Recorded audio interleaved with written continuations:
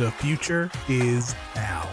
Finding the No-So has never been easier. Subscribe to us on our new YouTube channel, follow us on Facebook, Twitter, and TikTok, and bookmark the new home for No Holds Barred, The Jenny Position, Wrestling War Zone, and all your favorite No-So podcasts at NorthSouthConnection.com. It's new year, new No-So. NorthSouthConnection.com.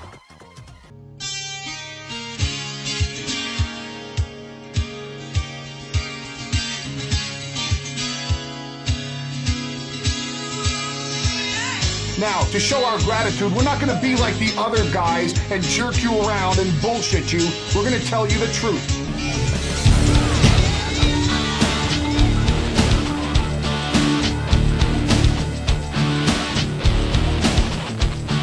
Shane Douglas is the man who ignites the new flame of the sport of professional wrestling. The era of the franchise. The era of the ECW.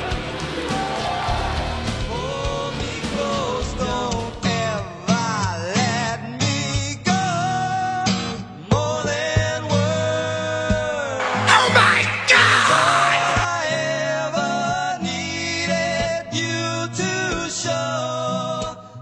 This is the Queen of Extreme, Francine. And the franchise, Shane Douglas. When you want the lowdown on professional wrestling, get it right here at this podcast, Extreme Three-Way Dance.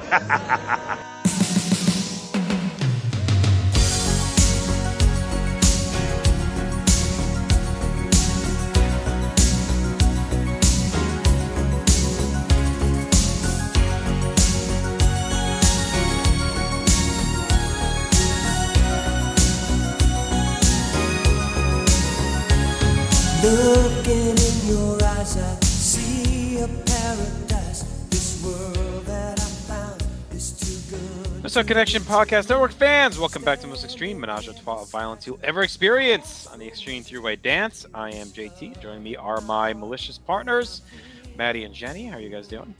Malicious. Wow. How dare you? I've never been malicious. That's more than extreme. Malicious and delicious, I think, was the tag team. Oh, I like that. The malicious three-way dance, they should call it. That's it. Hey, big night. We are closing out another calendar year. Our 94, 95, 96, fourth calendar year gone by the end of this episode. We'll be dealing with the fallout for November to remember.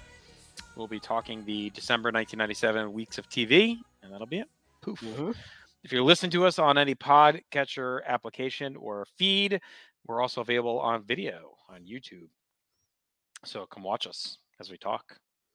Why not? Please. Mm-hmm. Some cool shirts. Mm-hmm. Cool boots. Let's do it. There's boots? December 6th, 1997. Day before In Your House Generation X and my 17th birthday. Mm. We recap with Shane Douglas being carried out of the ring by the Triple Threat. We then get our opening animation. Joey Styles in the Nest sets up tonight's November Remember post-game report. Talks about Bam Bam Bigelow's dominant 6-week title reign that now ended in Pittsburgh. Paulie narrates highlights of Bigelow versus Douglas. Joey then talks about the match. She says Shane needed right elbow surgery as a result of the crutch shot, plus some other maladies that came out of the beating.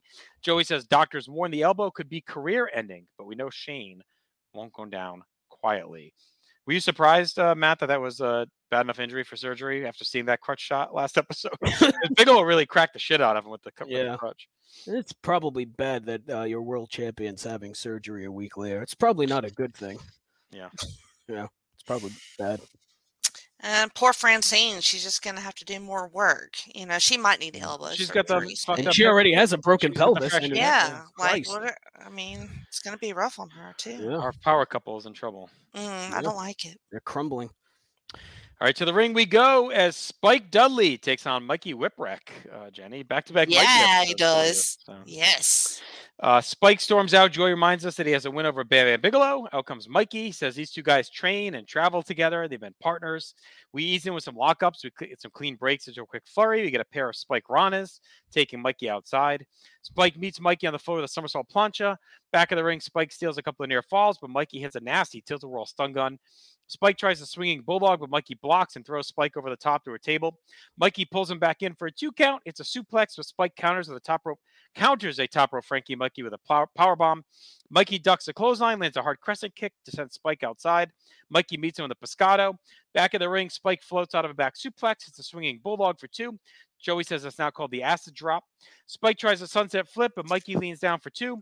Spike is back with a side Russian leg sweep, heads up top, and Mikey blocks, hits a top rope stunner for the win. Joey says that move is called the whippersnapper, and they embrace after for Mikey's victory. This was really fun out of nowhere. Both guys balled out. You could tell they had some chemistry and history, as Joey noted. They went all out. The crowd was into it. Some big aerial spots and 2 new finishers, plus a table bump. Jenny, 3 stars from Mikey and Spike here on this random episode of television. Isn't that amazing? I love it. I wasn't expecting the spikes on acid and LSD chants. Are those new? See, this is some of that stuff again that I feel like we don't always see play out, but I don't know if it's going on in the arena or I think there's still some stuff on the TV we're not getting. Like they cut out local promos and stuff, so maybe it's something that's been playing up. But yeah, apparently Spike is like a deadhead, which makes sense with the tie dye and all that. Yeah, I was thinking that even though I didn't know about this gimmick, that it sort of fits because he comes out like an insane person and he works this match very frantically with Mikey, who looks amazing. I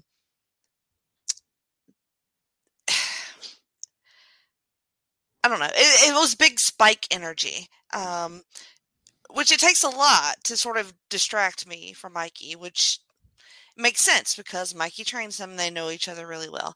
I thought all of that came across. All their chemistry was great. And then the goddamn finish was amazing. I watched that like 17 times. I really loved it. And I loved this match. And I didn't write my score down. I want to say I probably overrated it because that sounds like me. And I did 3 stars. Maddie? I'm with you guys. I went 3 stars on this too. The Spiky Mikey connection explodes. My God. Yeah, just a super fun back and forth match. I really like that they played up the fact that they know each other well because they were partners and they trained with each other. So this is a really good TV match. Better than half of November to Remember, which is a plus. So the whippersnapper is a fantastic finisher. It's great. I hope Mikey doesn't need that tailbone of his because he's not going to have one soon. But yeah, super fun TV match here. 3 stars.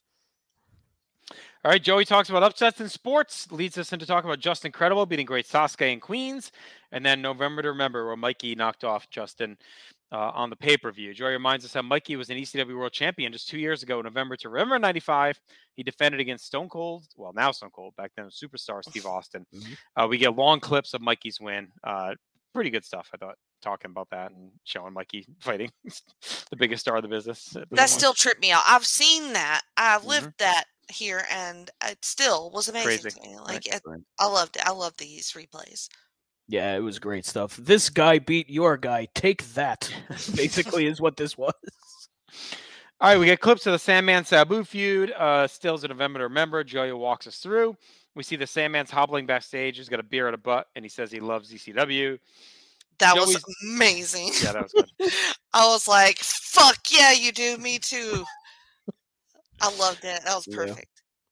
Joey's in the nest. He talks about RVD versus Dreamer, how RVD agreed to wrestle for free instead of a suspension because it's obvious that WF is paying RVD. So again, this is like another one of those things where Joey's talking about it. Like we never heard anything about this, but they just throw it out there. So apparently RVD got suspended for his actions, but he chose to wrestle for free instead of sitting on the sidelines. And that means he's obviously getting paid from someone if he's giving up money.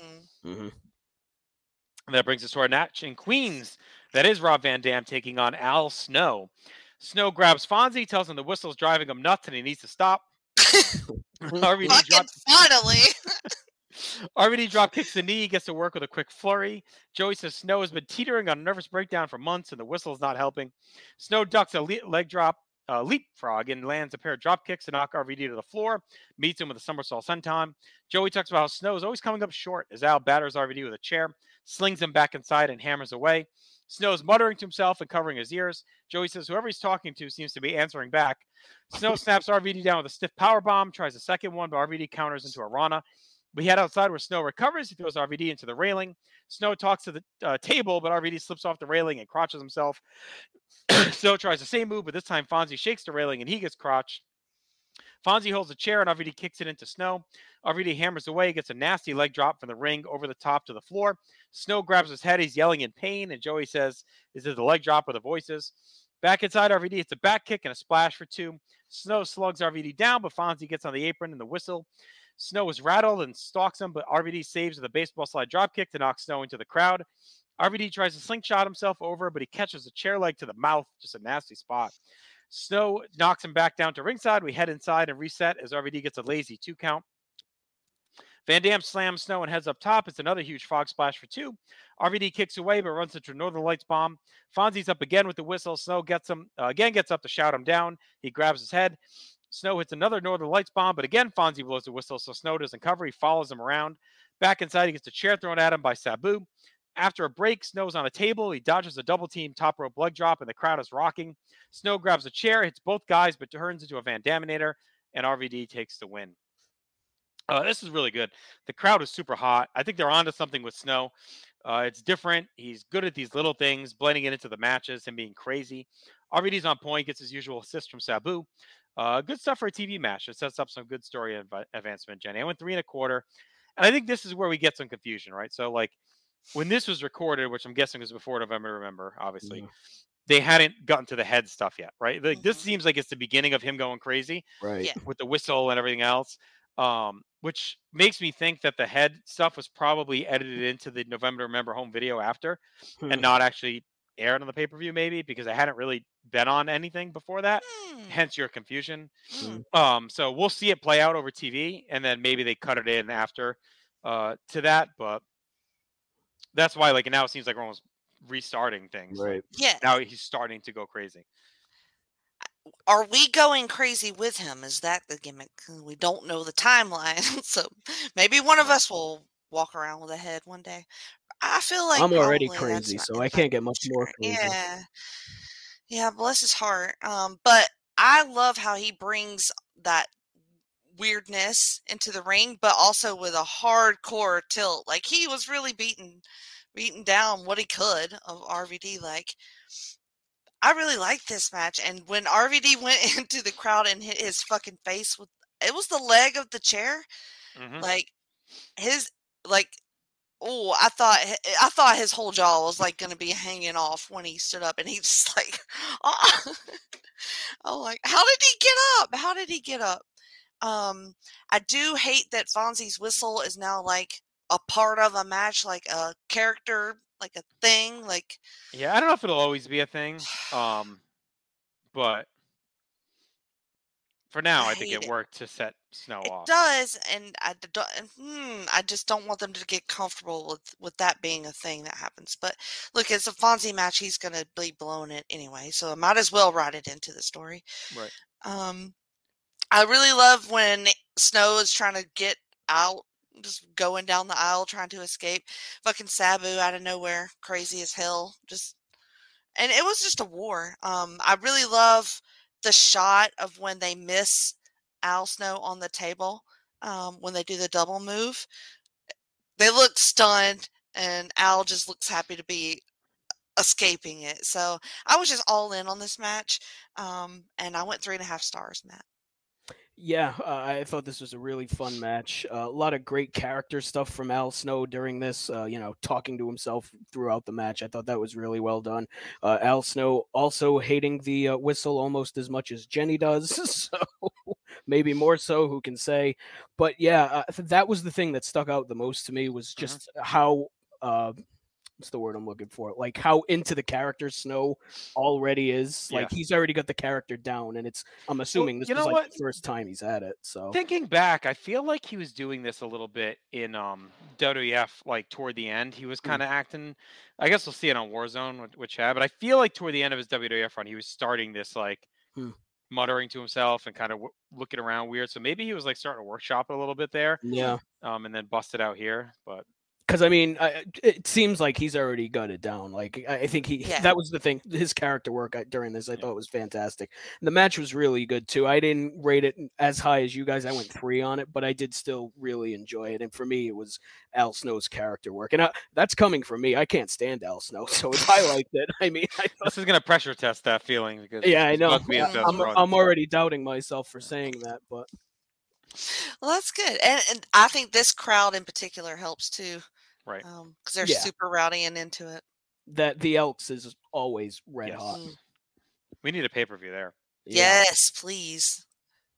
All right, we get clips of Taz, Pitbull 2, and Brockus from November to Remember, that whole thing. We then get highlights of RVD Dreamer. Joey talks about the heinous actions of Fonzie's crew. Joey says Tommy wrestled a broken heel and an iron cast and would defend ECW to the death. He was buried under the WWF flag, and then Joey walks off in disgust. He's so great there. He was angry. He can't handle it. He's so emotional. Anytime someone mentions WWF, he just loses his fucking mind. It's great. It so much. All right, we go backstage where Stevie Richards is with us, and he feels the need to address the audience and public and fans. For 5 months, he was in WCW, and while there, he did a lot of thinking. And one thing that stuck out was that June 7th at WrestlePalooza, he was supposed to face Terry Funk, but his neck injury took him out. The night he went to wish Funk and Candido good luck and pour his heart out to the fans, but they chanted nasty stuff at him, so he left him in shock. And off he went to WCW. So he got "You Sold Out" chants and other stuff that got him in his heart. He spent time thinking about all that stuff and came to the conclusion that he's better than us because he is a superstar of wrestling. You don't let things get to you. No petty anger. Trifle things don't bother you. As far as he's concerned about fan opinions, they don't matter. Only his own opinion matters, and he forgives the fans because he's superstar Stevie Richards. He also blesses the fans because not only do they want and need it, but he knows they crave it. He feels much better now, and the pleasure is all his. He then trips over a chair on the way out and laughs. This is what? A superstar can't trip? This is fine. It's a little convoluted with Stevie trying to get it across, but it looks like he's got a new character. We'll see if it goes anywhere. The chair was the best part, whether it was playing or not. I don't know, but it was really funny. So it just seems like a guy that's clearly not happy with his treatment and the way he was, talked to, but he's trying to at least rationalize that it's okay because he's a superstar. It's weak, but he does all right with it. He did swerve me because I thought he was going to get emotional about the Funk thing because I was upset for him with that thing. So I was hoping he would get into that and talk about that. But then he just does this weak little, I don't care what y'all think. I'm a superstar. Meh. The trip was fucking hilarious. So are we getting like a sincere goofball? I don't know. He's already kind of done that, but what? Like, I'll say this, I guess. I wouldn't spend too much time on thinking about it because it's not long for this world. All right. I don't think we're going to see him much, maybe more than like once more or something like that. So I think I don't know why. I don't know if they gave it a shot and it just didn't work out and then he left again. Like it's super weird. He doesn't show up in WWF until like 99, so I don't. Yeah. Maybe he was really hurt by the ECW fans because either that or hard to go back. Either that or his neck really was fucked up, and he was just hiding it, But it's weird. He's just a handful of matches in December. He goes back to the Indies, and he's pretty much just in the Indies until August when he joins the WWF. Like he works NWA, Maryland. APWA. I mean, he's just like all these random Northeast Indies. He was actually planning on retiring and going back to college, but then he got offered a contract in mid-99 with the WWF. So there you go. Wonder if it's a Paulie thing. Paulie told him to go screw because he went to WCW. Then why bring him back at all, though? You know what I mean? Like just to make him look like a fucking dumbass. Like maybe they just realized it wasn't. Maybe he came back and they realized like it wasn't just happening. Yeah. It's just it's weird. And this promo I thought was really weird too. Just it was very strange. Maybe they should have brought back the BWO. Yeah. I mean, at least that would have been over. He's still holding down that gimmick. Right. It could have been a little punishment deal, and then Stevie was like, "Fuck it, it's not going to work. I'm just going to get out of here." I mean, who knows? He might have gotten shit back. I mean, we don't know. Right. I'd have to go. I could go back. I mean, it was a long time ago, but he was on the Place to Be podcast like 12 years ago. So I don't remember talking about this like little blip back. I don't know if he covers it, but it might be worth a revisit to check it out and see. Let's get him on this show. I was just going to say, send him a DM. Okay. Might not be as easy these days. We'll see. All right, let's get to our awards to wrap up this first episode. Best match, RVD Snow. For real. Worst match is Spike and Mikey, which is still really good, but it was really good. I mean, there's 2 matches. You got to pick one. So, best moment, I don't know. I had Stevie's promo. It was like no other moments. I get Joey Whippersnapper, I thought. Yeah, that was a good one. Stevie tripping over the chair was. That was really yeah. We'll go with that. That was funny. Yeah. What, a superstar can't trip? Or Sandman staggering out. God, I love it. Yeah. Most 90s and with Snow again with the mental breakdown. Yeah. Stevie's glasses are pretty 90s. Yeah, those are very nice. Rising, I'm with Mikey, Spike, RVD, Snow. Yep. Yeah. And Stock Falling, Shane's elbow. And Stevie, quite literally. Yeah. Yes. Falling down. Yeah. I think this was solid TV. I went 6.5 out of 10. We get 2 very good matches. We get some good follow-up from November to Remember. This could have been a mail-in episode. Sometimes you get these where they throw out old stale matches and like it's a lot of recap, but I thought they actually gave us some different stuff. And I think Snow RVD was just so good that it carried it. Like, if that was garbage, then this could have been lacking. But so I went 6.5 out of 10. I was shocked. I thought it was going to be, recaps and stuff. So I'm like, shit, this episode was better than November to Remember was. So I did 7 out of 10. All right, there you go. I went 6.5 on it too. Yeah, it was good. All right, let's go forward a week to December 13th, 1997. Joey's back in the arena. The crowd is molten hot. Joey says it's the largest crowd in ECW arena history. Last night in Walpole, Massachusetts, Doug Furnace and Phil LaFon challenged the FBI for the tag team titles. It was a shot that belonged to the Gangstonators. The Dudleys attacked them. Cronus suffered a broken thumb and a pinky. This fucking guy's always hurt. Furnace and LaFon won the tag titles, which we see in fan cam footage. We have new ECW tag team champions. Styles brings out Cronus. Cronus is in the ring. Joey pumps up his heart and courage. But before Cronus can speak, the Dudleys and Joel Gertner come out. Joey tells him it's just an interview. And Cronus is hurt. Dudleys get in the ring and circle. Joey tries to stop them. Bubba tells him to get the fuck out of the ring. The Dudleys pounce and beat down Cronus as Gertner talks shit on the mic. Let's just do the match real quick because it's all kind of one big segment. Okay. So that then cuts us into the Dudleys taking on Spike Dudley, New Jack, and Cronus. New Jack heads out with a barrel of weapons.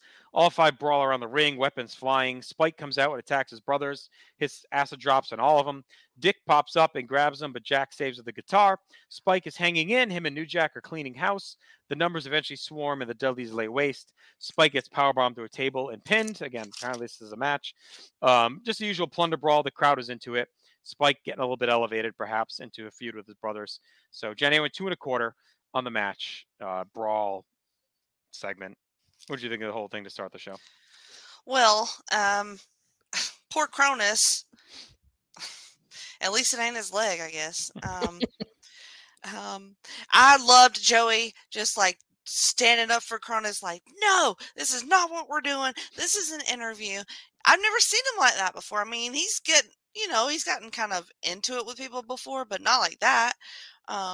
So he's like me. We're like just obsessed. Like we're just like, no, nobody else fuck with this man. And he kind of hit hard on the apron when he kind of fell out of the ring too. I kind of got worried for him, but he scuttled off, so I guess he did all right. But I really love Spike in this, just coming in, doing the acid drop on everybody. It was a sight, man, because he's tiny and everybody's huge, and he's just dropping them like trees. Again, another cheese grater to the face of New Jack. But after he gets all his shit in, then he's going to have to eat a lot of shit. So, and he's really good at that too. So Spike is the MVP of this match for me. Although that Bubba cutter on the table and then the bomb through it was fucking sick. Mm-hmm.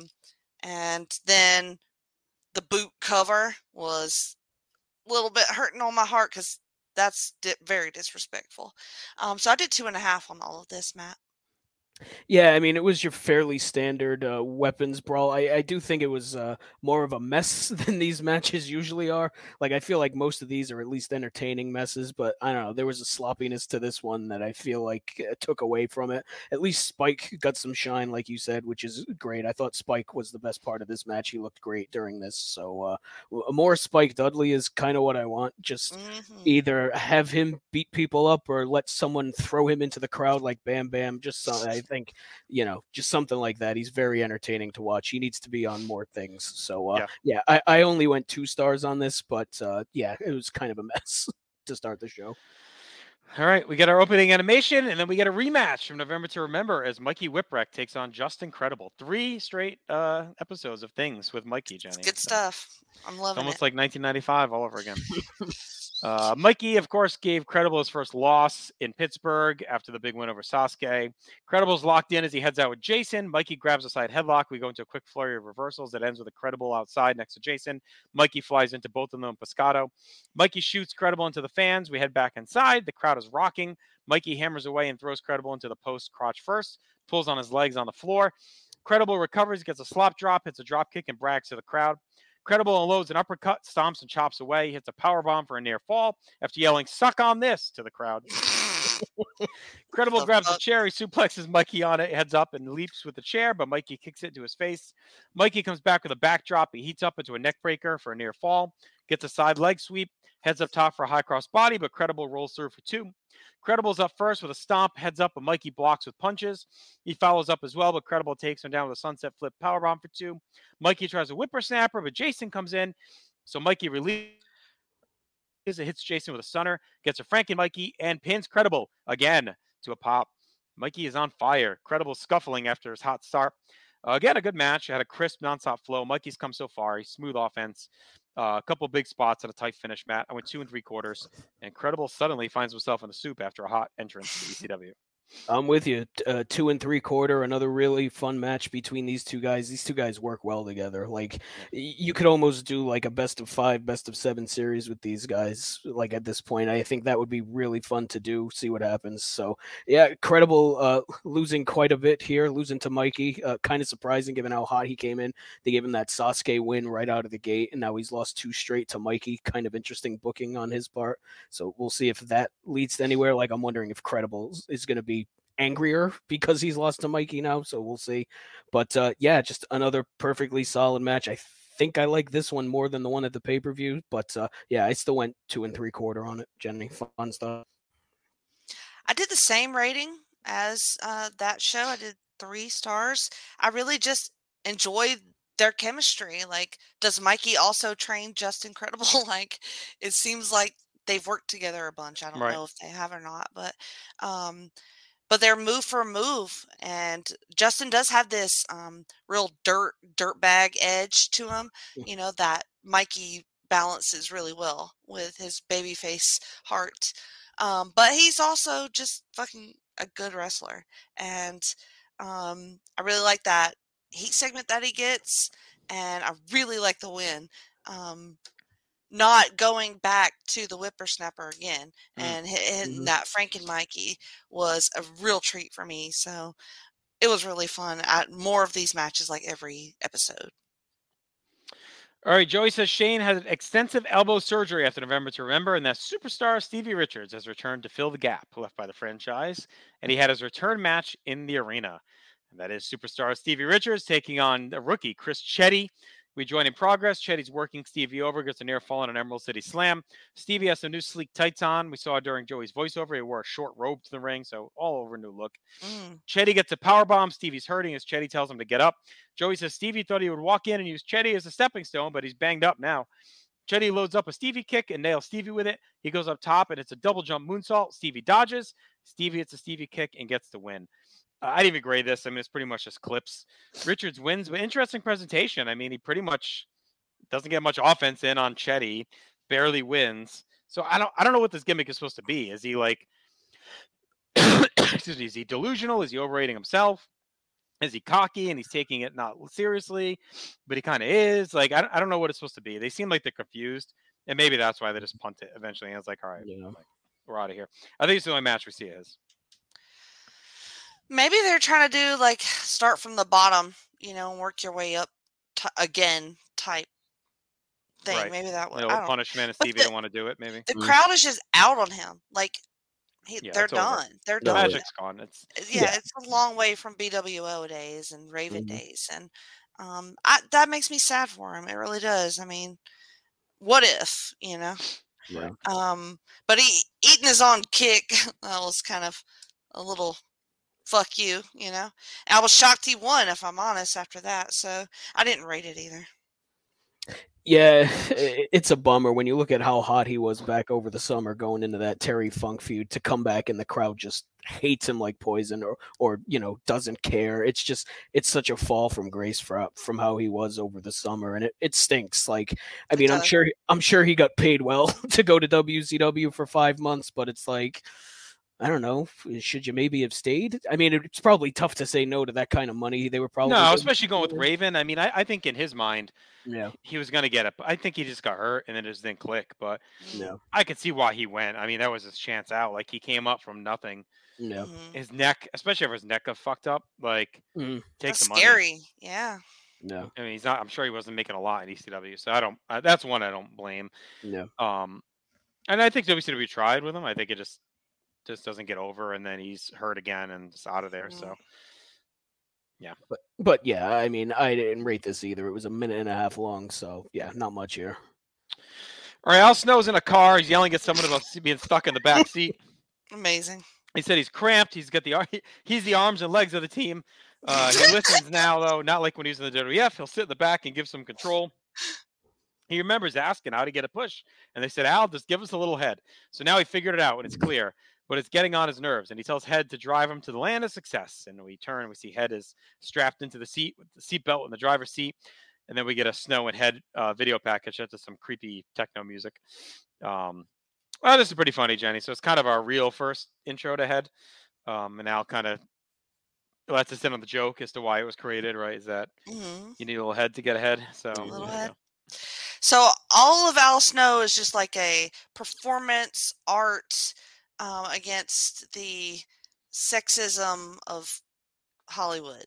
Nope. Or something. It's just like about getting jobbed out in the WWF. Okay. Something like that. But this was really good. Like, I enjoy this. I enjoy the unhinged factor and the creepiness of Head being strapped into the car, into the driver's seat. That was pretty great. How did Head get a driver's license? That doesn't make no. That doesn't make. She doesn't have limbs. I mean, would she drive the car with her teeth? But yeah, Al Snow, he's been really good since this gimmick change. So maybe it was just the Al Snow before this I didn't like. We'll see, because I think he's been a ton of fun to watch so far, and he's owning the fucking character, and I think that was the biggest. That's the biggest thing. So he's all in. So yeah, he's been great. Yep. He's been great. And we'll see it play out. And he's been good in the ring, too. So it's like, Yep. all of a sudden they found themselves a player, perhaps, because he's putting on matches and he's got the character now. So it's not, could be something. It's like a new Raven sort of deal. Right. To the ring we go for a three-way dance for the tag team titles as Doug Furnas and Phil LaFon take on Balls Mahoney and Axel Rotten and Chris Candido and Lance Storm. They now say they won the titles in Waltham. What did they say it was earlier? It was Walpole. They said before, yeah. Yeah, they say Waltham here, so I don't know. What the fuck? Walpole? Where the fuck? I don't know. It was one of those Boston. One of those fucking wall towns up there. I don't know. As long as they didn't go through Duxbury. Brockus and Lance Wright are out with the Dirty F flag. The crowd is not happy. Wright grabs the mic. He says, tonight he's not here as a manager. He's here as Vince's personal message boy, a position he takes very seriously. Wright's even kind of got a Vince outfit on. He's got the black pants and the camel jacket. Wright says it's nice that real wrestlers won the titles to elevate the low-class bingo hall belt to world-class status. He knows Vince will be personally happy to see Furnas and LaFon on Monday night to defend the ECW tag team titles and then hand them over to Vince to throw them in the trash can where they belong live on Raw. Wright thanks Furnas and LaFon on behalf of Stanford and Titan Tower and heads off with Brockus. Again, the premise is absurd, but I thought Wright, this was a pretty good promo. I thought Wright did a good job. Throw the belts in the trash. It was funny. There's a little something here if it's done if it's done tongue in cheek, it works, which is why it's going to get out of the RVD Dreamer stuff and into like this world where it's like stupid, you know. Balls and Axel are out with chairs. They're focused to take the belts before they head to Raw. Axel rants about how the title should be theirs while they respect Furnace and LaFon's ability. It's out the door now because those belts are staying here. Out come Candido and Storm with Francine. She's still on her crutches. Candido shits on the WWF and mentions his wife and says Axel and Balls will not be representing ECW. ECW is run by the Triple Threat, even though Storm's not a member. He'll be there soon. Francine declares a three-way dance, and we're on. The bell rings. All six brawl right away. A lot of strikes and guardrail shots. Axel goes low on Candido, keeps hammering away for a near fall. Axel counters a Rana to a powerbomb on Candido. They head outside as LaFon and Storm come back in. We get some offense into a nice Storm dropkick before they head back out. LaFon slings Storm into a table. Balls and Furnace head into the ring as Balls rattles him with punches until Furnace deadlifts into a German. Candido comes in and works over Furnace. All six return to brawl. Furnace gets a Frankensteiner on Candido, but Storm saves as the scrum rolls on. Pretty good flow in action. Chaotic, but not out of control. LaFon gets a Tiger Bomb on Candido for 2. Furnace throws Storm with a belly-to-belly. Axel drop kicks Balls into LaFon. He splashes on him for elimination. And Furnace and LaFon are cooked. The titles are safe. Storm hits a plancha on Balls on the floor as we go to break. When we come back, Candido's getting a back suplex on Balls. Axel cracks Storm with a hard lariat for 2. All four trade offense until Balls kick Storm to the floor. Axel rattles Candido with punches and a bionic elbow as Joey's mimicking Dusty Rhodes in the boot. Candido bails out to regroup. Axel follows out as Storm and Balls return. Storm gets 2 on a springboard back elbow. Candido comes off the top but eats Balls. Sidekick. Axel tries a slam, but Storm kicks him and Candido falls on top for 2. Candido goes up top, but Axel catches with a power slam for 2. Balls gets a chair. Candido blocks with punches. Gets a top rope run on Axel. Storm hits Balls with a chair. He no-sells it. He hits a Nutcracker Sweet on Storm on a chair. Candido tries a diving headbutt, but Balls moves. He bangs into Storm. Francine gets to the ring. That allows Candido to hit Axel with a crutch. Balls goes up top, but he's the crutch on the way down. Candido goes up. He's drawn by Storm, and they get a double superplex to win the match and the tag team titles. Really fun match. That had a good flow, some nonstop action, a good way to get the gold over to the Triple Threat. Elevate Storm, who's been great. Get the belts out of the WWF stuff as well. Balls and Axel get close, but they're screwed yet again. Jenny went 3 stars. This is a really good tag match, and I like where we're going with the tag titles. We talked about it in November to remember that we need some structure or something with the tag division, and now maybe Candido and Storm can kind of stabilize the titles a bit. It dawned on me halfway through that Triple Threat was going to win this because that just makes sense. But I was pulling for Rotten Balls because I thought they were awesome in this match. They've been really good. They were great. Like, Balls spinning heel kick, knocked the shit out of that dude. I forget which one. I don't know if on Storm, on Lance Storm. That was awesome. Like, they worked their asses off. And I really like Axel, his pre-match promo saying that it was going to stay in ECW. My heart wanted them to win this. But it was clear it was going to be Triple Threat time. They're going to have all the gold. We're going Bloodline on this thing, I guess. I was shocked, but not surprised, if that makes sense. 3 1/4 stars for me because I really like this match. Mm-hmm. Yeah, I went 2 3/4, 3/4 on this. I thought it was a perfectly good match. Makes sense to me to give Candido and Storm the tag titles here. Gives the Triple Threat something to do, assuming Shane is going to be on the shelf for a while. So I think that makes a lot of sense to me because, I mean, Shane's elbow's fucked up, so I'm assuming he's going to be out for a little bit. So give Candido and Storm something. And look, they've both been great. So reward them for being a really fun tag team. So that makes sense to me. I like that Rotten Balls was part of the final 2. Let the 2 ECW teams go at it. Furnace and LaFon, get the fuck out of here. As great as you are, you're in the WWF, so you go stand over there. They're not even there really much longer, so I don't. Right. I think they're on their way back to All Japan. Maybe I'm not sure. And Or they might stick around here, but they're done. And that's the other thing too. It's super weird that they give them this title reign kind of out of nowhere. Yeah. Some random I think it was just a transition and to add a little heat to like the WWF feud, just to get them off the. I mean, Candido and Storm could have just beaten the FBI, but this kind of gave a little extra heat to Wright and all that. And they're fun to watch too. Like I really like watching them wrestle. So I did enjoy the match overall. So 2 3/4 for me. I did think it was a little bit sloppy at points, but still, I mean, the point got across. So 2 3/4. All right, we see the Taz and Brock showdown from November to remember. Joey's then in the nest. He talks about Brockus being financed by the WWF, but how Taz has built a reputation by making big men look small. Joey says next week we'll be in Buffalo, and thanks for joining. We then get a clip of Tommy, Sandman, and Beulah entering the arena in Buffalo to tease the show. So pretty straightforward ending there.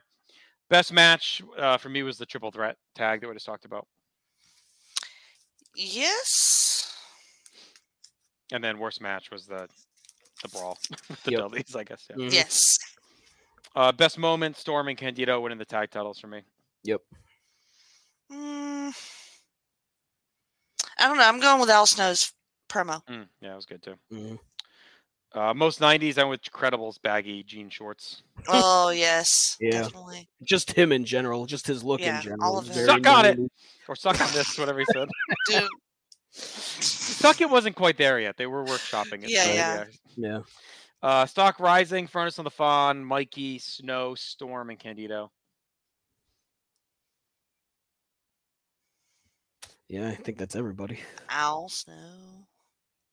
Falling, FBI, Cronus, Credible. Can we put Furnace and LaFawn and Falling too? Yeah, I was wondering that. They rose and then fell back. Yeah.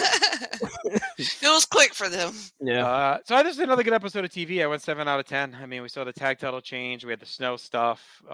Credible Mikey was good. We're back at it. Like everything's just rolling along. We haven't even had Tommy, Sandman, Taz, RVD, Sabu. Like none of these guys on these TVs, and they've still been really good. Mm-hmm. So the undercard is kind of delivering now. And they've been doing that, spending some time here doing this, and it's really been working for me. I did 7 out of 10 as well. I did 6.5 on this one. Still a really good episode. All right, let's go to December 20th. We open cold in the ring in Buffalo. Sandman is mashing Sabu with a ladder, moonsaults onto it. And then we get our opening animation. It takes us right back to the ring for that match. Sandman versus Sabu in progress. RVD's on the floor. Sandman counters a victory roll with an electric chair. Sandman sets up a table bridge outside. Sabu meets him with a tope. Sandman recovers. He puts Sabu on the table, scales the ladder. But RVD pulls Sabu away, and Sandman flies through. Joey reminds us Sabu is working this with a broken jaw. Sabu works over Sandman outside. He puts him on a table bridge, flies through with a leg drop off the top. Back inside, Sandman drop kicks the ladder into Sabu, goes up top, hits a somersault senton for a near fall, but Fonzie saves. RVD sneaks in and kicks the ladder into Sandman's face. Sabu gets a top rope Arabian facebuster onto the ladder to win. We didn't get the full ride here, but the usual madness with these two. A hot vibe, some brutal offense. Sabu wins again as Fonzie's boys are on fire. Good start to the show, Jenny. Ongoing piece of the feud, 2.5. It is a good start. More ladders and tables. I think they just found some shit that they like doing. Mm-hmm. They're like, we're going to keep fucking with these ladders. And like, I don't know. It's great. I fucking love this. Just Sabu being, both of them, insane. He's in his snappy lime green. I will never tire of this. Like, some people might, but not I. And the ending, the fucking facebuster with the chair on the ladder. Jesus Christ. 2 3/4 stars, Matt. I went 2.5 on this one too.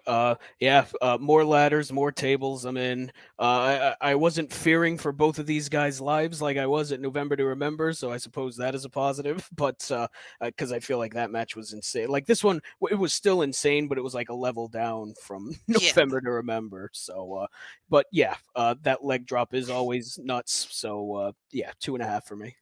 Imagine, your jaw is broken, Sabu. You don't care. Yeah. Glue it up and move on. What's a jaw? You don't need one of those. God. He has his flimsy, tape on his. It's ridiculous. He's a ridiculous human. Yes. That's show tape. That ain't doing shit. Yeah, nothing. All right, Joey's in the nest as Justin Credible and Jason head to the ring. Joey reminds us that Credible's feud with Mikey. We get a third showdown tonight in Mikey's hometown at the Burt Flickinger Center in Buffalo. Jason and Credible are angry, and they want to embarrass Mikey at home. And yet again, more Mikey for you, Jenny. We're rolling. Another match with Justin Credible. They're third. Mikey gets a big pop. Joey shits on the ring announcer, who's actually Paul Lee. We don't see him. We just hear him. Mikey starts with a quick flurry of offense. He knocks Credible off the top with a cactus clothesline and then tackles Credible over the railing into the first row.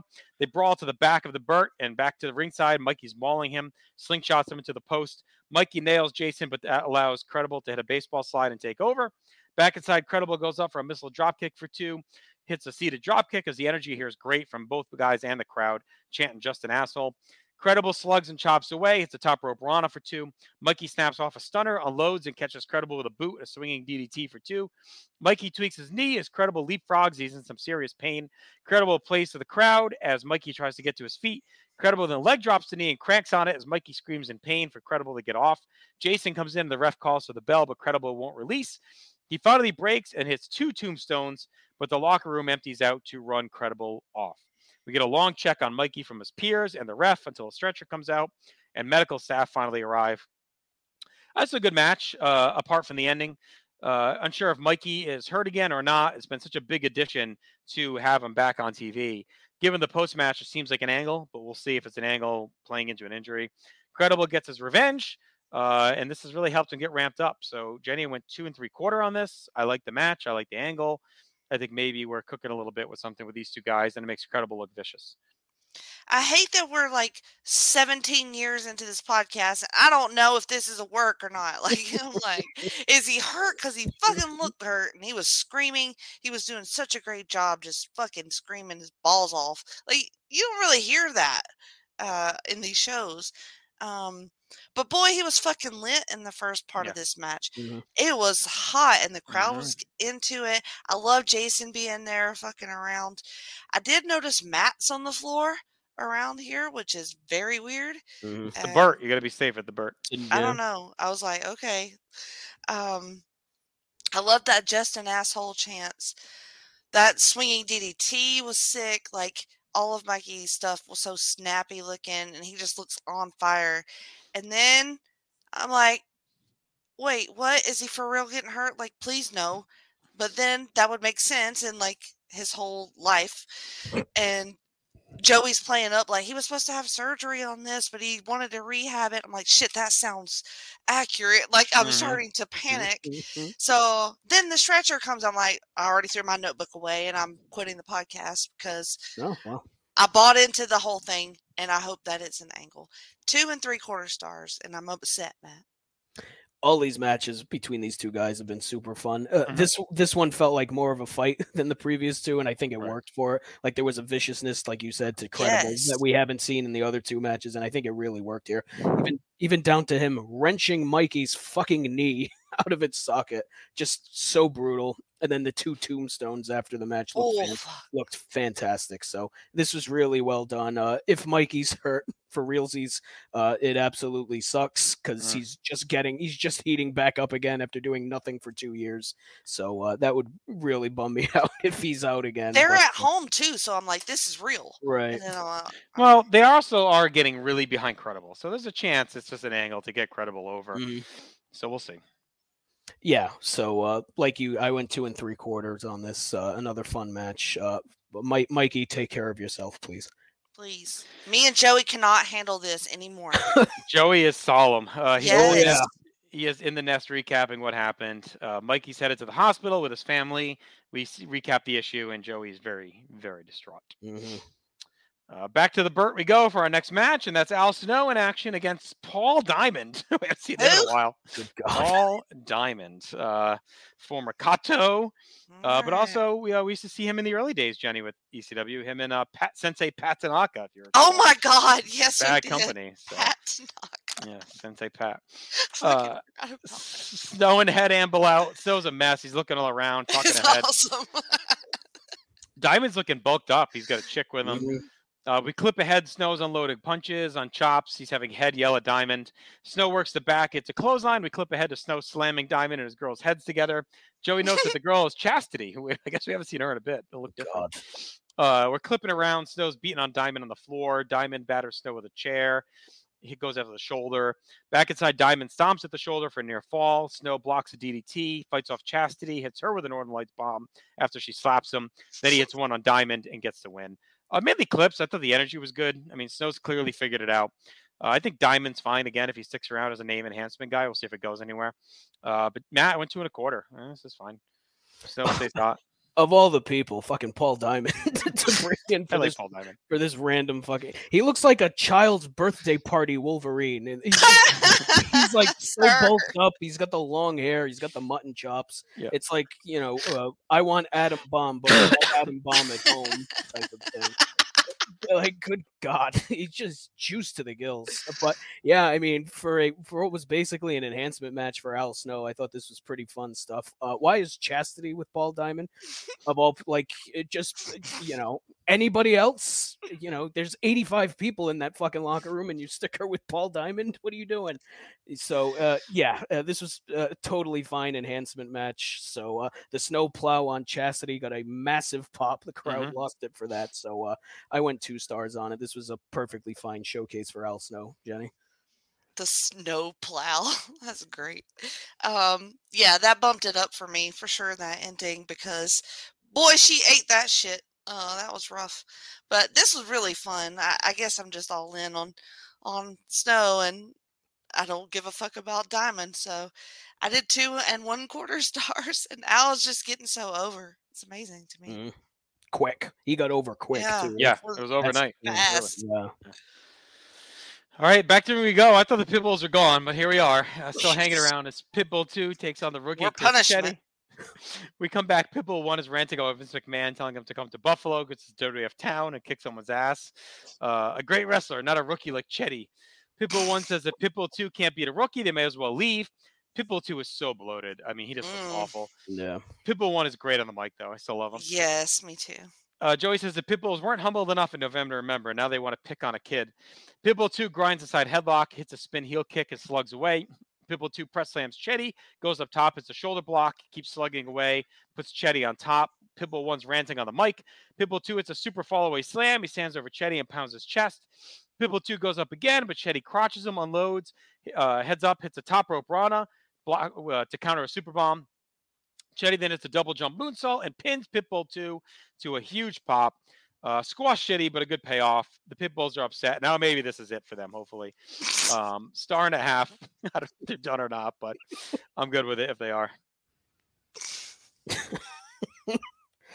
Like, where do you go from here after losing to Chris Chetty if you're the Pitbulls? They're done.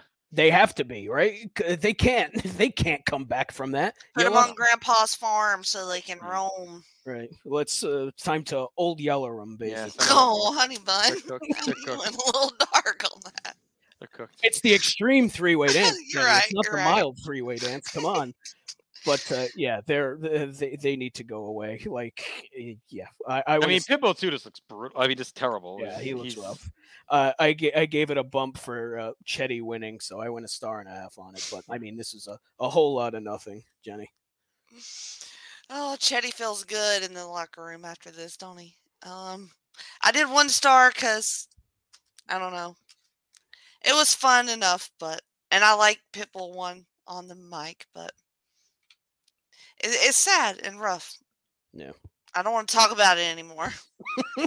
I don't think we're going to have to talk about the Pitbulls anymore. No, this one might finally be it. I mean, I'll have to have therapy later. They pretty much say it. We're going to leave if they lose to Chetty. So, all right. Wright's backstage is counting cash. He argues with a cameraman who doesn't want to do the job but gives in for a wad of cash.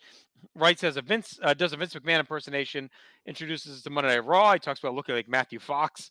He turned his roll down. He won't get cancer. He says he does have video of ECW hotties and him in action, including Chastity, Francine, and Beulah.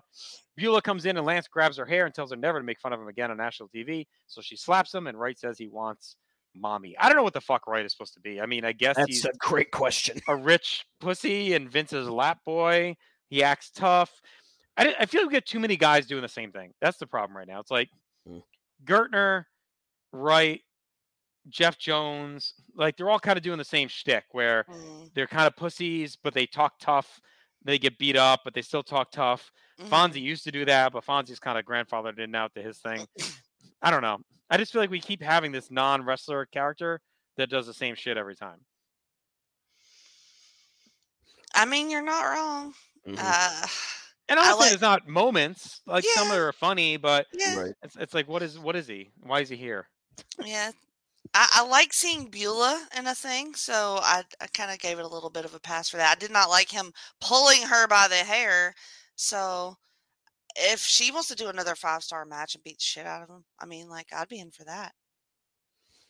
Yeah, I just don't know what the point of Lance Wright is. Like you said, I feel like he's one of these guys too many.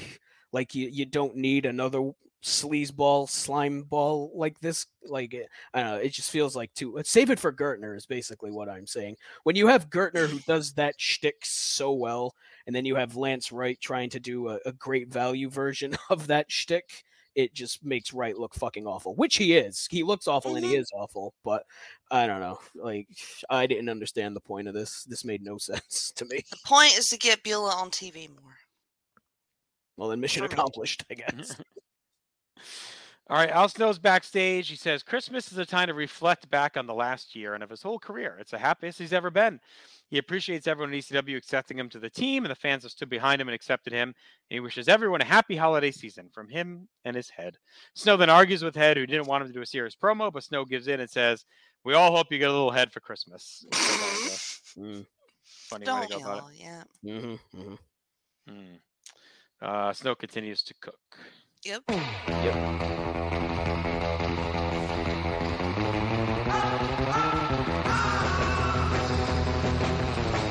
right.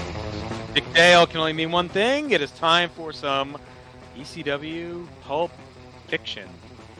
And while that's the song we usually get, I don't know if this was a network dub. I'm sure it was, but this like jazzy, boozy Christmas music we get was fantastic. It was pretty great. Yeah, I was like digging it. I don't know what song they used. We're gonna have to maybe Rocco could pull his VHS out and let us know. But it was whatever it was. I don't know. But this version they put on Peacock was fantastic. It was like I don't even know how to describe what it was. It was this jazzy, boozy Christmas music. Yep. Very saunter. I don't know how to even explain it. Sauntering, haunting. It's swingy. Like yes, it's just a little bit. Like Dean Martin holding a glass of whiskey. Yeah, it was very interesting. Francine's backstage. She's in a sexy Santa outfit. She's flirting with the fans. Ooh. The FBI.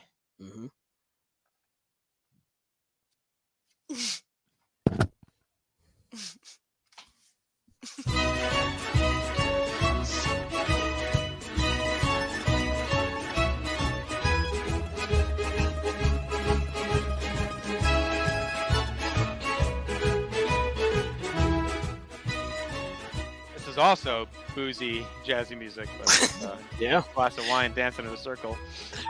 I'm doing a gimmick within a gimmick here. Eating pizza. Like Gimmick. If you hear that song, that means it's the time for the Italian lesson of the week. Today's phrase is intro culo di mamata. Intro culo di mamatra. Intro culo di mamata. It means up your mother's ass. Of course it does. It's usually something like that. It just makes sense. Yeah. Al Snow in this fakakta head up your mother's ass. Oh my god. He said that in the promo. It's a whole thing being Italian. All right. They are this is great stuff. So they're trying to wish they're trying to wish us a Merry Christmas. They have a Santa Claus lawn gnome. Rich is trying to say Buon Natale. I guess that could have just been the phrase. We could have just went I was wondering. Yeah. I wasted one. Well, I could have used that. Obviously, Buon Natale means Merry Christmas. They argue. Wright is rubbing his face, and the cameraman's teasing him. He's waiting for Mommy to pick him up. We go back to the FBI. Rich is still a mess. Guido says he's talking French. Franzi's blowing his whistle. The FBI is still going. Rich can't hit the line. Now he's speaking Japanese. We go back to 1994 for a clip of Public Enemy at Rockefeller Square. Christmas. We go back to Chris Candido. He's singing Santa Claus is coming to town. Storms is smirking behind him, and he asks why he doesn't have his own locker. Candido tells him he's lucky to even have a belt. We go back to Christmas 95. The Dudleys at Rockefeller Center. Jenna Jameson's backstage. She's flirting. We get a Jameson moment for no reason. FBI still arguing. We get B-roll of Rockefeller Center. We get Rotten Balls talking about the turmoil in the tag division. We go back to last Christmas with the BWOs at Rockefeller Center. We then get some more Rockefeller Center B-roll. Francine spits out her gum and says, ho, ho, ho, makes a Beulah joke. The FBI tries again, but Rich just wants to go drink, so they kick the lawn gnome, and Guido pins it as they count 3, which is great stuff. Only thing we're missing was a little Dominic the Donkey to play us out. Yeah. An Italian Christmas donkey. I was not prepared for the FBI segment there. No. That was hilarious. The whole Pulp Fiction was great. Between the boozy music, the FBI, Francine and the Hot Santa. It's sad they didn't send someone new to Rock Center. I feel like they usually have every Christmas. We saw them, so maybe they just figured the throwback for this one. But so we saw the 3 classics of them there. I liked that. It was a fun Pulp Fiction holiday style. Yeah. I thought Smothers losing his mind was like really funny, and I loved the Public Enemy flashback when he says Rockefeller Center. Always popped me. And then when they pinned Santa, I lost it. So that shit was great. Tracy Smothers, I think it was Tracy Smothers saying the French-blooded Italians at one point was fantastic. And just how much B-roll of Jenna Jameson did they shoot? Oh my God, they must have just filmed her for like 10 minutes back there, and I guarantee you, Paulie probably still has the tape somewhere buried in his closet too. Oh, sure. He's got it converted to digital and all kinds. He's got it on a Google Drive somewhere. It's a whole to do. Imagine that.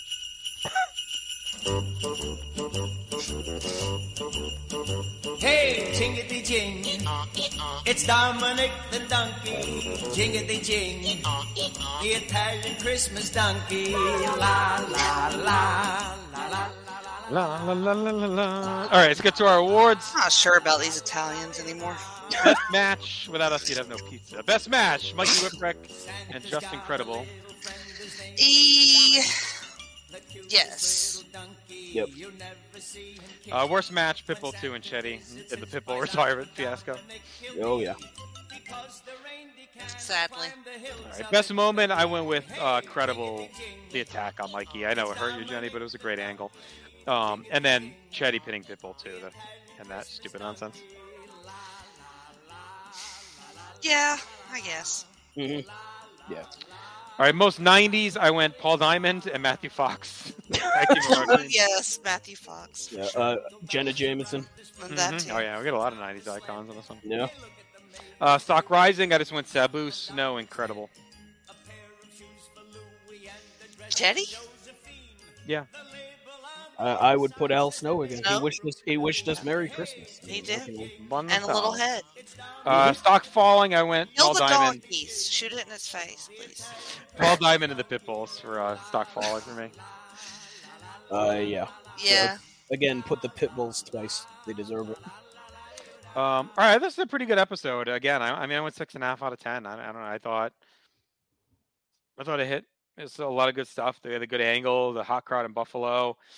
The Pulp Fiction was really good. So it's just a fun episode. I'm with you. 6.5. Same. 6.5. We're rolling for real.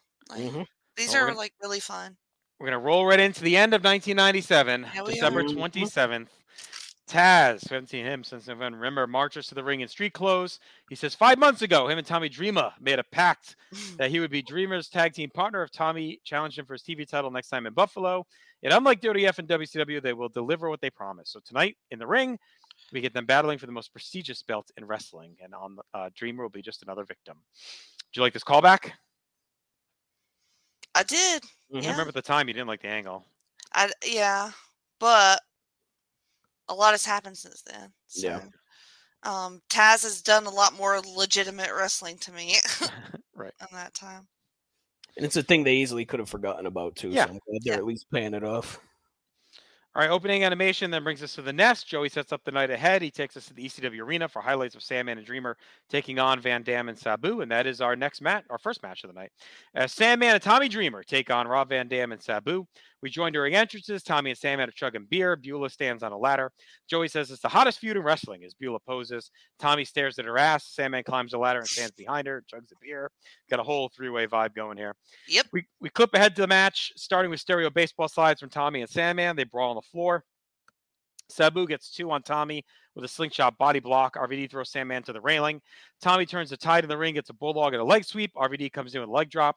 We cut ahead to Sabu flying out of the ring into Tommy and the crowd in a wild spot. RVD nails Sandman with a somersault splash on the floor. We clip to Tommy pulling a ladder in the ring. Fonzie trips up Sandman and Dreamer, so they chuck the ladder at Sabu and RVD as they charge. Tommy throws RVD to the ladder and whips Sandman at him. RVD dodges. They take turns throwing each other into the ladder until Sandman just throws it into RVD, slams Sabu, and hits a slingshot leg drop. Tommy hits a big splash. They do the same thing to RVD. Hits stereo pile drivers for a near fall, but Fonzie saves. Beulah comes in and chases off Fonzie. We clip ahead again to Jeff Jones coming out. He throws Beulah out of the ring and pulls her to the floor. Beulah swings at him, but Jones carries her off as RVD and Sabu double up. RVD and Fonzie hold a chair against Tommy's busted heel, and Sabu slams a ladder on it. They throw Sandman off the top of the ladder into the ladder head first. RVD puts Sandman's head in between the rungs, and Sabu hits a leg drop across his head. Ouch. We clip ahead, and Sandman's being taken to the back. Tommy's left alone. RVD puts him on a surfboard. Sabu comes off the top of the chair, but Tommy rocks down, and he hits RVD instead. Sabu grabs the chair and smashes Tommy in the boot. We then clip to Fonzie getting the mic. He says Vince McMahon told him to come by the bingo hall because no one could beat Sabu and RVD, and that brings out Taz to a pop. Taz and Sabu stare down in a circle. Taz takes him down. RVD makes a save and stomps away. They double up and beat on Taz until he rumbles back and hits some suplexes on Van Dam. Tommy brings a table in the ring, which annoys Taz. Tommy puts RVD on the table. He goes up top, but Taz stops him. Then he goes up, and they hit a La Bombe de Quebec. Stevie shows up and super kicks Tommy, but he turns into Taz until Sabu saves and grabs the Taz mission. RVD comes in and pins Tommy with the frog splash to win the match. Wild chaos as always, even clipped. We saw a lot of it. A lot of wild spots littered in throughout. Taz getting involved shows he's buckling a bit and starting to rep the brand. RVD and Sabu escape with another win. Stevie, I guess, is in the mix, but we kind of know he's really done. So Matt went 3 1/4. All in, just a typical ECW fuckfest with all the top guys. I mean, that's you hit the nail on the head pretty much. I mean, ECW, standard ECW tag fuckfest. I went 3 stars on it. I do feel it was good, but I do feel it's starting to get a little samey. Like, you know, and it's not so much like the style of match. It's more like the RVD Sabu stuff. Like, I don't want to see Jeff Jones again. I'm kind of over it. You know, God, I know. I feel like they need to move on from that stuff. And I don't know. I feel like they could have been there was something missing from me that kept this from going to the next level. Like, I feel like it could have been more heated. And I mean, it was pretty heated as is, but I mean, we've seen some of these tag matches and just how heated and violent they are. And I feel like, I don't know, I just feel like it was kind of missing something for me. It was still good. Like I said, I went 3 stars on it, but yeah, I don't know. To me, it was missing some of the juice that some of these previous like fuckfest tag matches have had. Jenny. I don't know. I kind of felt the exact opposite of that because Tommy and Sandman come in there with way more confidence than they really should at this point because they've been rocked by Sabu and RVD for a hot minute. So when they come in with the baseball slides and they hit these double ladder moves and they do the double rolling thunder and they're getting the pile drivers in.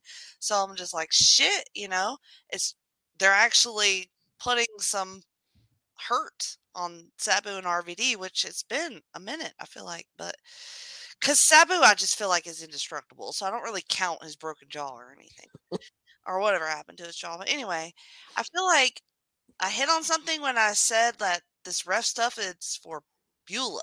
Like, I feel like that's why it keeps getting in there is to give her something to do that's not a cat fight with Francine.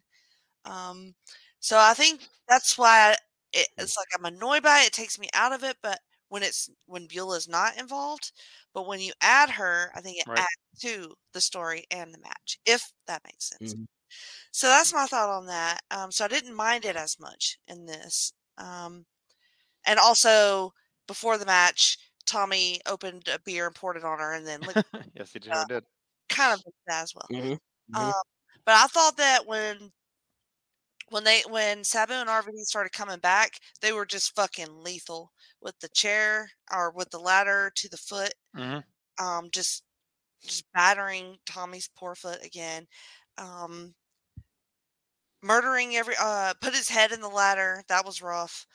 And then Taz coming in, I kind of wasn't expecting it just because Taz has had that distance. Right. And expecting them later in the show. So, and then the Stevie run-in was good. So, and I like the end, actually, even though I'm tired of Tommy Dreamer losing these matches. So I did 3.5. Okay. All right. Al Snow's backstage. He's begging Head to finish up in the shower so he doesn't use all the water again, the hot water. His ranting is sliced into clips of Snow in the ring. Snow turns off the water. We see Head with a swimming cap on.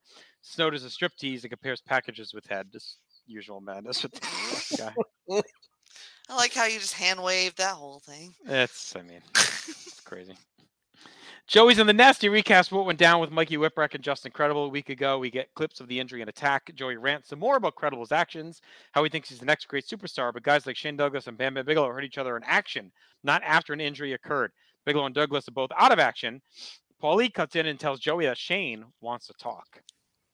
Shane's in a sling. He's with Candido, Storm, and Francine backstage. Shane said it took 3 men to do what 4 used to do, but they do it better. They didn't get old, but by 34, he threw down a belt with Legacy for a 3rd time. He now has the ECW World title. At 24 and 26, Candido and Storm are the greatest team in ECW. The triple threat's the best. Storm puts up the symbol, and Candido pulls his hand down and says, "Not yet." I love the Candido Storm stuff, Matt. Mm-hmm. Funny. Yeah, I thought that was really great. Just Candido getting so mad that Storm would even dare to throw not yet the triple threats. How dare you, sir? You don't get to, even though we've won the tag belts, you don't get to fucking do that yet, sir. Look, I'm glad that they're still having Shane on TV while he's champion, while he's recovering. Because I mean, he easily could have disappeared for 4 or 5 months, however long it's going to take for him to get healthy again. So if he keeps cutting promos, I'm fine with it. At least he's going to be on TV if he's not wrestling. So yeah, I like this, Jenny. Boy, that's one thing Shane can do. If he can't go in the ring, he's going to be able to run his mouth. Right. He's going to be fucking insufferable, ain't he? With all those belts and Francine wearing that outfit.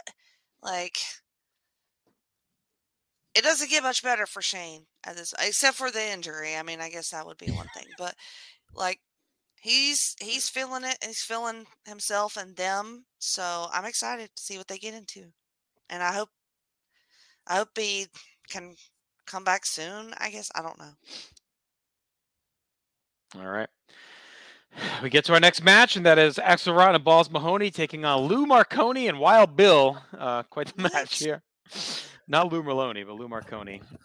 Joey jokes about plastic chairs being used on Monday nights as Axel and Balls jump Marconi and Bill. They continue to load with heavy strikes and hit their finishers and murder both guys with chair shots. Squash, half star. Yep. Violent squash, 1 star. Matt, anything? I'm sorry, you cut out. Oh, anything on that match? On the match, no. I mean, it was basically nothing. It was half a star. I mean, the chair shots were disgusting and complete and utter domination. Poor Lou Maloney. All right, we head right back to the ring as the FBI are here to take on Tommy Rogers and Jerry Lynn. Looks like a new team maybe coming out of November to Remember. FBI do the usual routine. On the way out, Joey cracks his usual jokes.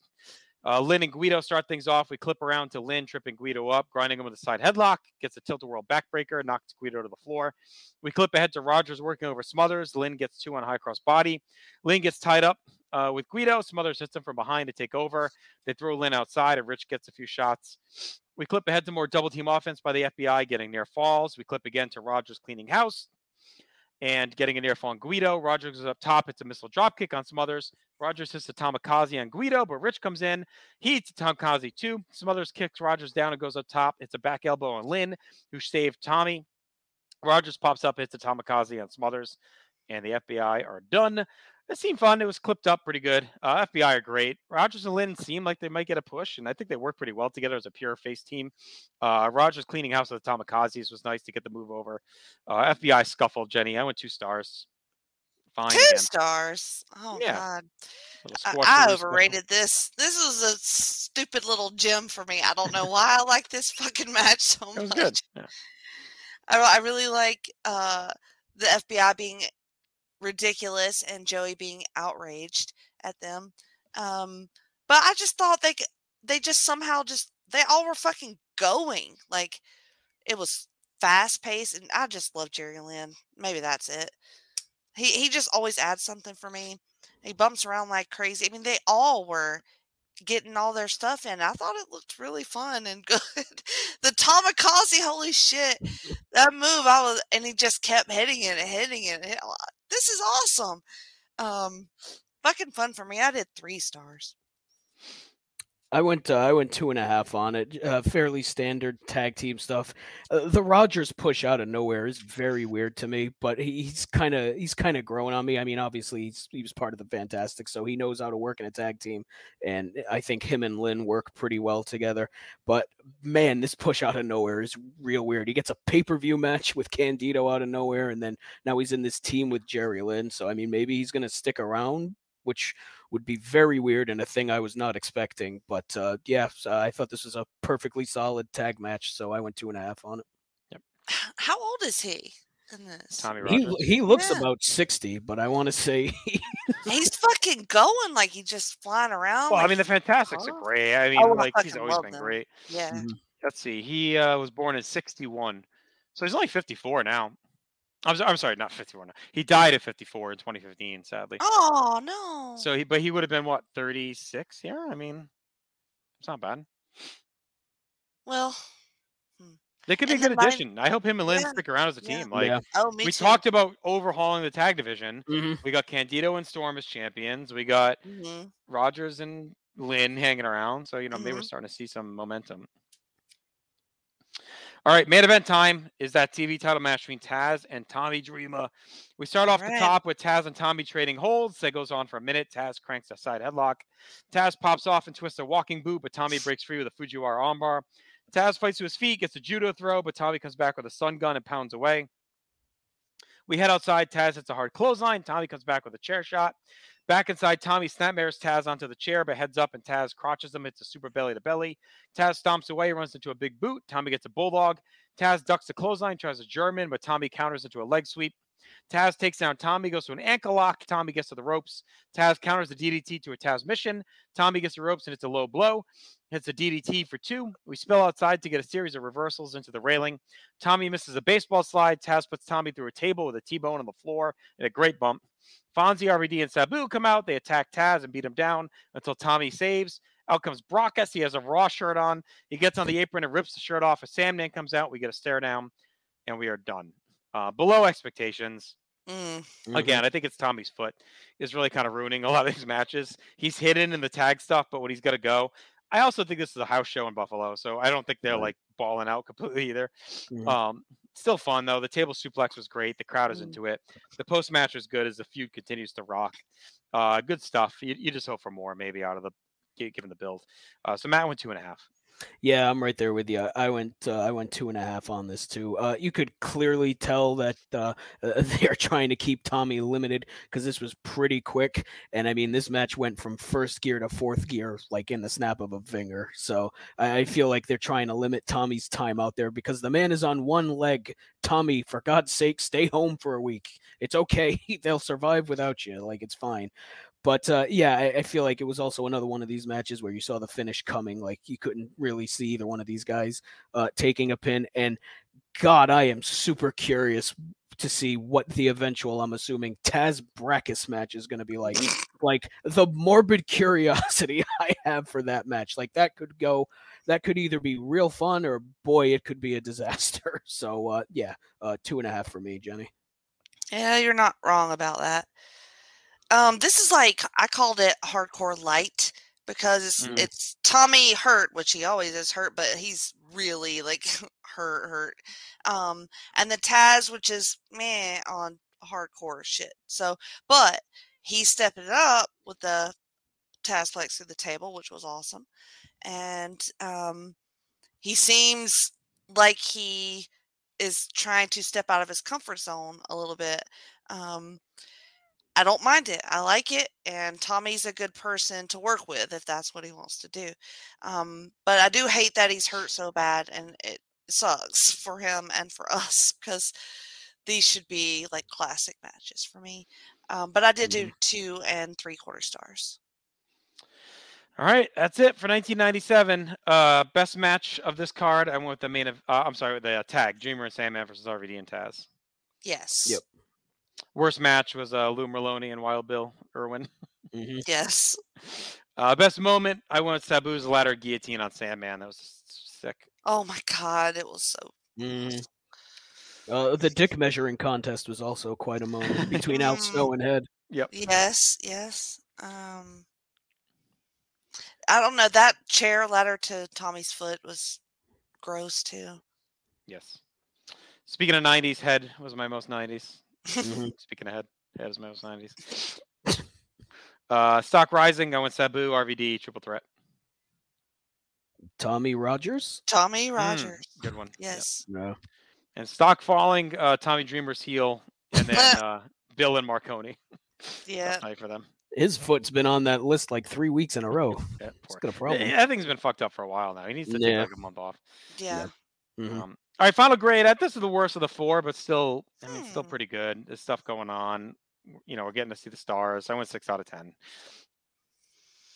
I don't know. I thought the matches were like better on this one for me. And I mean, we had that one kind of crappy one, but we got a good Shane promo and Al Snow in the showers. So I'm going to do 7 out of 10. Yeah, it's a notch below for me too. I also went to 6, but it's been a very consistent set of episodes here. They're all around that 6, 6.5, 7 range. So I mean, you can't hate it all that much. All right, 1997's in the books, crew. Mm-hmm. It was a great year. I mean, if you think back, the year started with Rick Rude in the mask coming to fuck with the franchise. He did. We got our first 3 pay-per-views. Triple Threat dominated most of the year. Mm-hmm. Taz, went crazy murdering guys. The WWF stuff with Lawler and all that. Bigelow's arrival and ascent. Like it's been a good year. We've seen a lot of really good stuff. Mm-hmm. I'm curious. 98. I feel like we're getting close to them becoming like mainstream in 98, into 99. So I think we're going to continue to grow in popularity and presentation and all that's going to get a little cleaner and sharper. More names are going to come and go, and we'll see how things go. But we're crazy enough. We're almost, I think we're a little over halfway home now because, we end at the end of 2000. So we get 3 calendar years left to get through. We've done 4. So, yeah. Wild. North South Connection, got everything going on. Just go to northsouthconnection.com. You can see all of our content. We got video stuff on YouTube. A lot of those have, all of them have audio versions pretty much as well on any podcatcher app. Jenny has a lot of content every Wednesday. So if you're digging that, you can check it out on Wednesdays. You can find us also over at the Place to Be Nation on different stuff as well. So just track us down on social media. We're on Twitter. We're on Instagram. We're on TikTok. We're on Facebook. We're all over the place. Check us out. Stay extreme. We'll talk to you in 2 weeks as we start 1998.